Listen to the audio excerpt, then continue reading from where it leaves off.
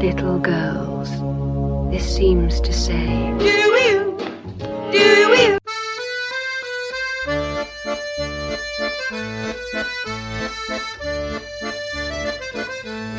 I beg your pardon, are you ill?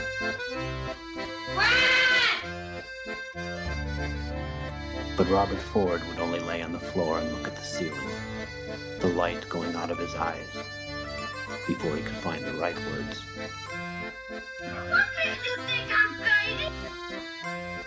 crazy? Okay then. Okay then. Okay then. whatever are you doing? Hello and welcome to Spoilerama. I'm Mick Jordan. And I'm Marina Gorski. And following on from The Long Day Closes, which we saw last time, and which during our commentary on it, I mentioned that one of the quotations that is used on the soundtrack, where we hear a voice saying, the fool of the family had been sent into the church. And I pointed out that that came from Kind Hearts and Coronets. The IFI, having heard me, promptly released Kind Hearts and Coronets back to the cinema. Yes. And so we've just been to see it, because I always like to show Marina a classic favourite of mine. And then this bring was me another back chance. to the car. Back to the car to discuss it. And then kick you out of the car and drive myself home. Oh, I forgot to tell you that. Never mind, I won't be doing that. We went to see Kind Hearts I and Coronets. literally don't know what you're talking I about. just said I was going to kick you out of the car Okay. and then drive I myself home. loved the film. Skip straight past all that. Right, did you enjoy that? Yes, very much. It was So you hilarious. were roaring at It's some like- point. It's like an older version of Born Yesterday. A lot of the time I kept thinking, oh, this is so Born Yesterday. These, especially with, what's her name? Sibylla, yeah. Joan Greenwood. Yeah, I Yeah. was thinking that even before going to see it, because I hadn't seen it in such a long time. I have the DVD. And a few times you've been around. That was one of the ones I was going to say we watch. We Yeah. come around. The last time was Born Yesterday.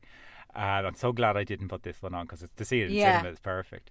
But I was always, particularly after Judy Holliday in Born Yesterday, to see Joan Greenwood in this. Yeah. And I always think, when I watched Mary Poppins, I thought Joan Greenwood was the mother, Mrs. Banks. Oh. Because she would have been off that time. She would have been the right age, because Kind Hearts and Coronets is 1949.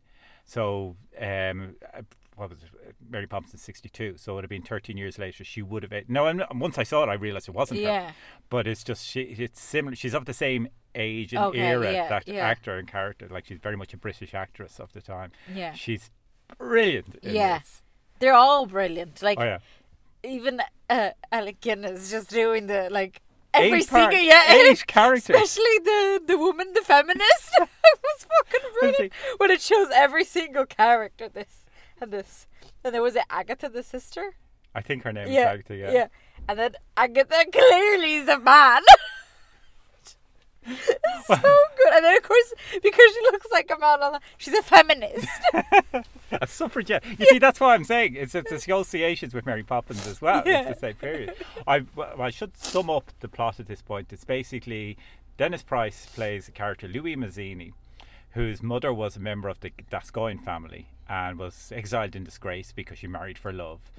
And then when he comes to adulthood, he decides to take his revenge on the family by murdering them all so that he can become the Duke Yeah. of Jalfont.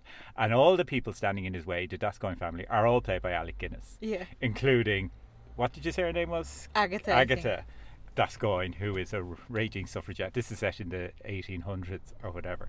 And it's a black comedy about him killing them all, which he succeeds in doing. It's the whole thing. And it's just every piece of it. It's so black. Yeah. Like, it's so dark, the dark humour in it, but it's so very Yeah. polite all the way through, and yet really over the top at the same time. It's so like, he is brilliant. But I just, the thing that I loved the most was the fact that his mum was exiled from the family for marrying for love and beneath her. But yet this woman, Agatha, is a raging feminist that probably at the time was like a no-no, especially for a family of that port. Like that, Oh. like, it's just... Well, the absolute landed gentry. Yeah. Like, it is a satire on the filmmaker himself, and who wrote the script too. I read afterwards. Like, he was very much a socialist. I think he was a communist, and so he's all out to attack Yeah, privilege and yeah. class. And there's so many little bits of it. Even when they catch the poacher in the man trap, And the squire just says, Hodgkins will now trash you. This is the thing. Oh, it's just working. And then he limps off. All these are just so politely. Yeah. All the way through. Everything is so polite and mannered. And the way they talk is just a sophisticated, perfect English gentry language. And as they're discussing all sorts of things. Even when he kills the feminist, he says, I shot an arrow in the air. She fell to ground in Leicester Square.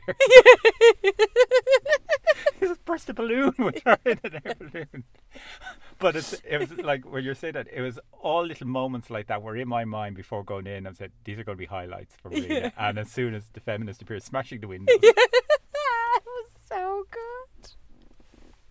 Oh, and then she went behind bars, didn't she? Well, she was arrested for that. Yeah, and then and still, your woman was exiled for marrying for love. Well, I mean, even that, Brilliant. And that was just at the start when you just see her husband, his father, singing the opera, and he's just so over the top. You were roaring at that. I know, but you just see her and her family sitting down, just watching, what the fuck is this? You just know.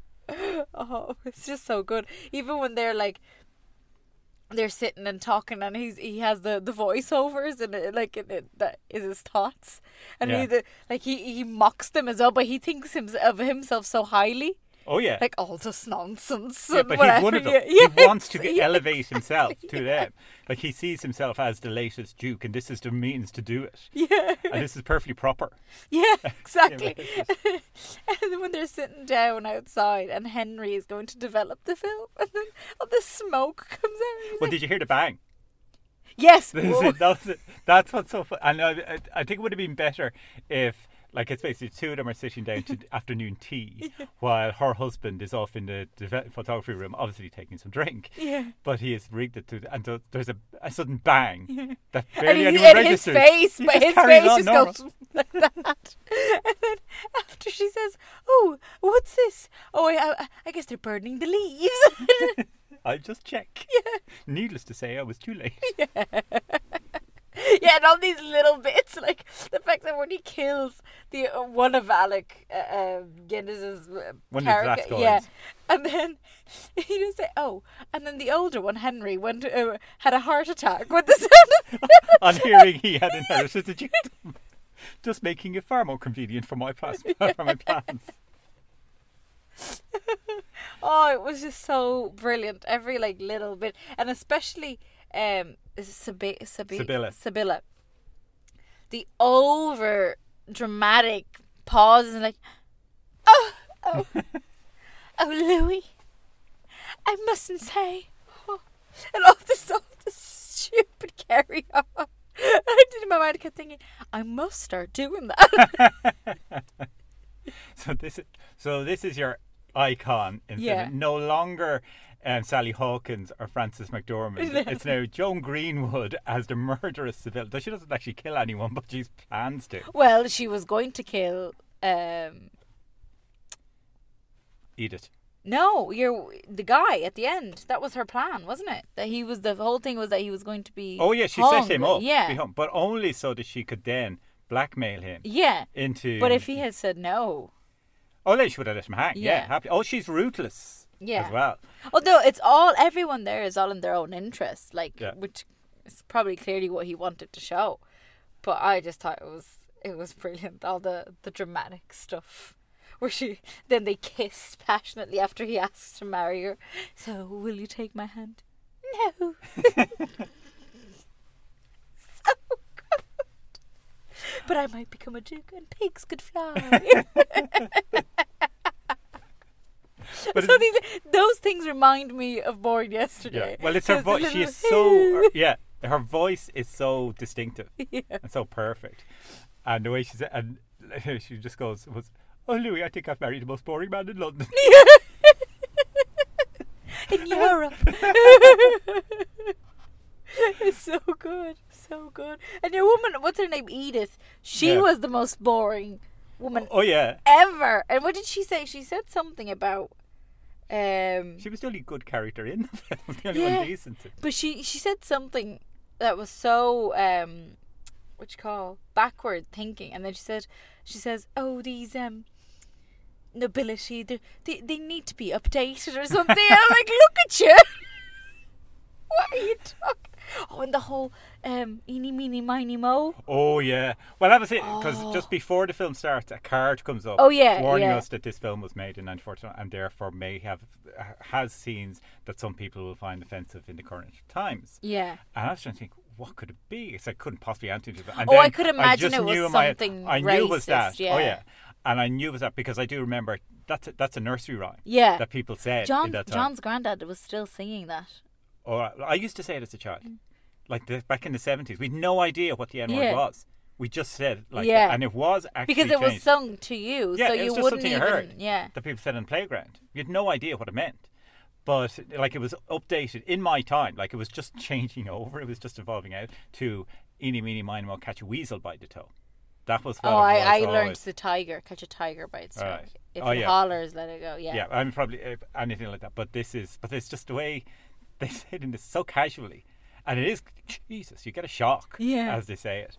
Obviously, we won't repeat it. But, and it's unfortunate, it tarnishes the film a bit. Like, it's no fault of the film, it's just our times. Yeah. But it makes it hard to show it. Yeah. Because of things like that. Because even in that scene, it distracts from the scene itself, because the scene is fairly important. Yeah. She's saying that she said, like, she even says the line, a lot of little have gone recently. Yeah, So she's yeah. copped on to what's going on.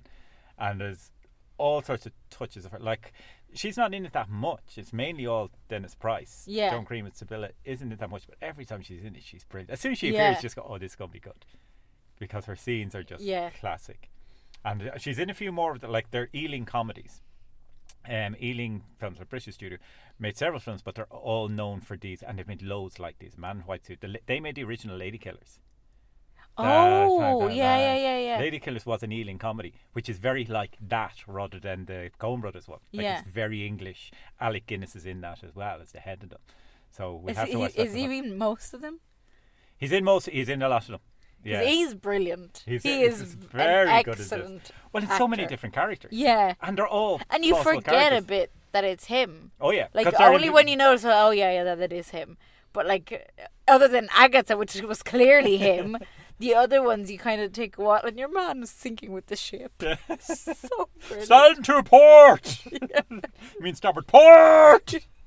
Sir, port. But yeah, they're all little characters that he created. He created them as individuals, and the vicar is priceless. Yeah. Even little lines of that are just pitch perfect. Like when he's talking about the windows, and he said, "They evoke the atmosphere of Chaucer without its concomitant crudities." It's just when you have to think about the line afterwards, and it is because Chaucer, Chaucer's tale, it's all about vulgar people on the piss and so on. And so it's concomitant crudities. And here we are. Endless. And then even at the funeral, when the voiceover was sitting there, standing and Wilfred talking interminable nonsense. And he's there watching like. Oh no, it's a brilliant film. And you knew nothing about the plot or anything of it at all. Like absolutely you just avoided nothing. Yeah. all costs. You just trusted me. I knew it was going to be funny because you said it would. That it was kind of humorous. So that's all I knew about it. But I didn't know anything else. And other than Alec Guinness was in it because you told me. Did you know he was playing 8 different characters? No, I did not. Oh, and I just loved seeing the credits. Of course, it's in the opening credits. You just see all the characters. No, but even at the end, it's all the characters listed. So they just do like a little airy thing just to say whatever. Because imagine put Alec Guinness on like, no. Just, all of these are Alec Guinness. Yeah. Anyway. So anxious to see more Ealing comedies. Yeah. I have a whole host of them. I really want to see more of Joan Greenwood as well. Yeah. Like, I know she's in The Man in the White Suit. I think she plays similar characters to that, but it's her voice. Yeah. It's just a plummy and it's sort of the shaky thing on it. Yeah. And she reminds me, her facial expressions, and remind me a bit of Audrey Hepburn, who made her debut in an Ealing comedy. Really? And she's in it for 1 second. basically she was an unknown, and she's just an extra, but she has one line at the start of a film with Alec Guinness and her. So I'll show it to you sometime, just see if you spot it. Okay. Won't say which it is, but Audrey Hepburn's first film was a kneeling comedy as well. Okay. So, well, we'll not much more to say except we loved it. Yeah. Absolutely. Like, I mean, it is one of those. I remember actually when I first saw it, this would have been on television years ago in school, and it was my friends who was in school with, who had no interest in black and white films, and were always going, how can you watch this black and white crap? And then one time this was on, and I'd seen it already, and said, look, you have to give this a chance. So they were sitting there prepared to absolutely rip it apart. Yeah. And they loved it. And they used to always say after, for a black and white film, it's really good. So, Yeah. okay, so we'll leave it there. And what are you going to give it? A 10. 10 out of 10, and I'll give it 5 stars. It's a classic. It's Yeah, a well-known, it's- 70 yeah. years old, well-known classic. Seek it out. It's available everywhere, and we got to see it in cinema. It's hilarious. Yeah. Okay, we'll leave it there. I've been Mick Jordan. And I've been Marina Gorski. Woohoo!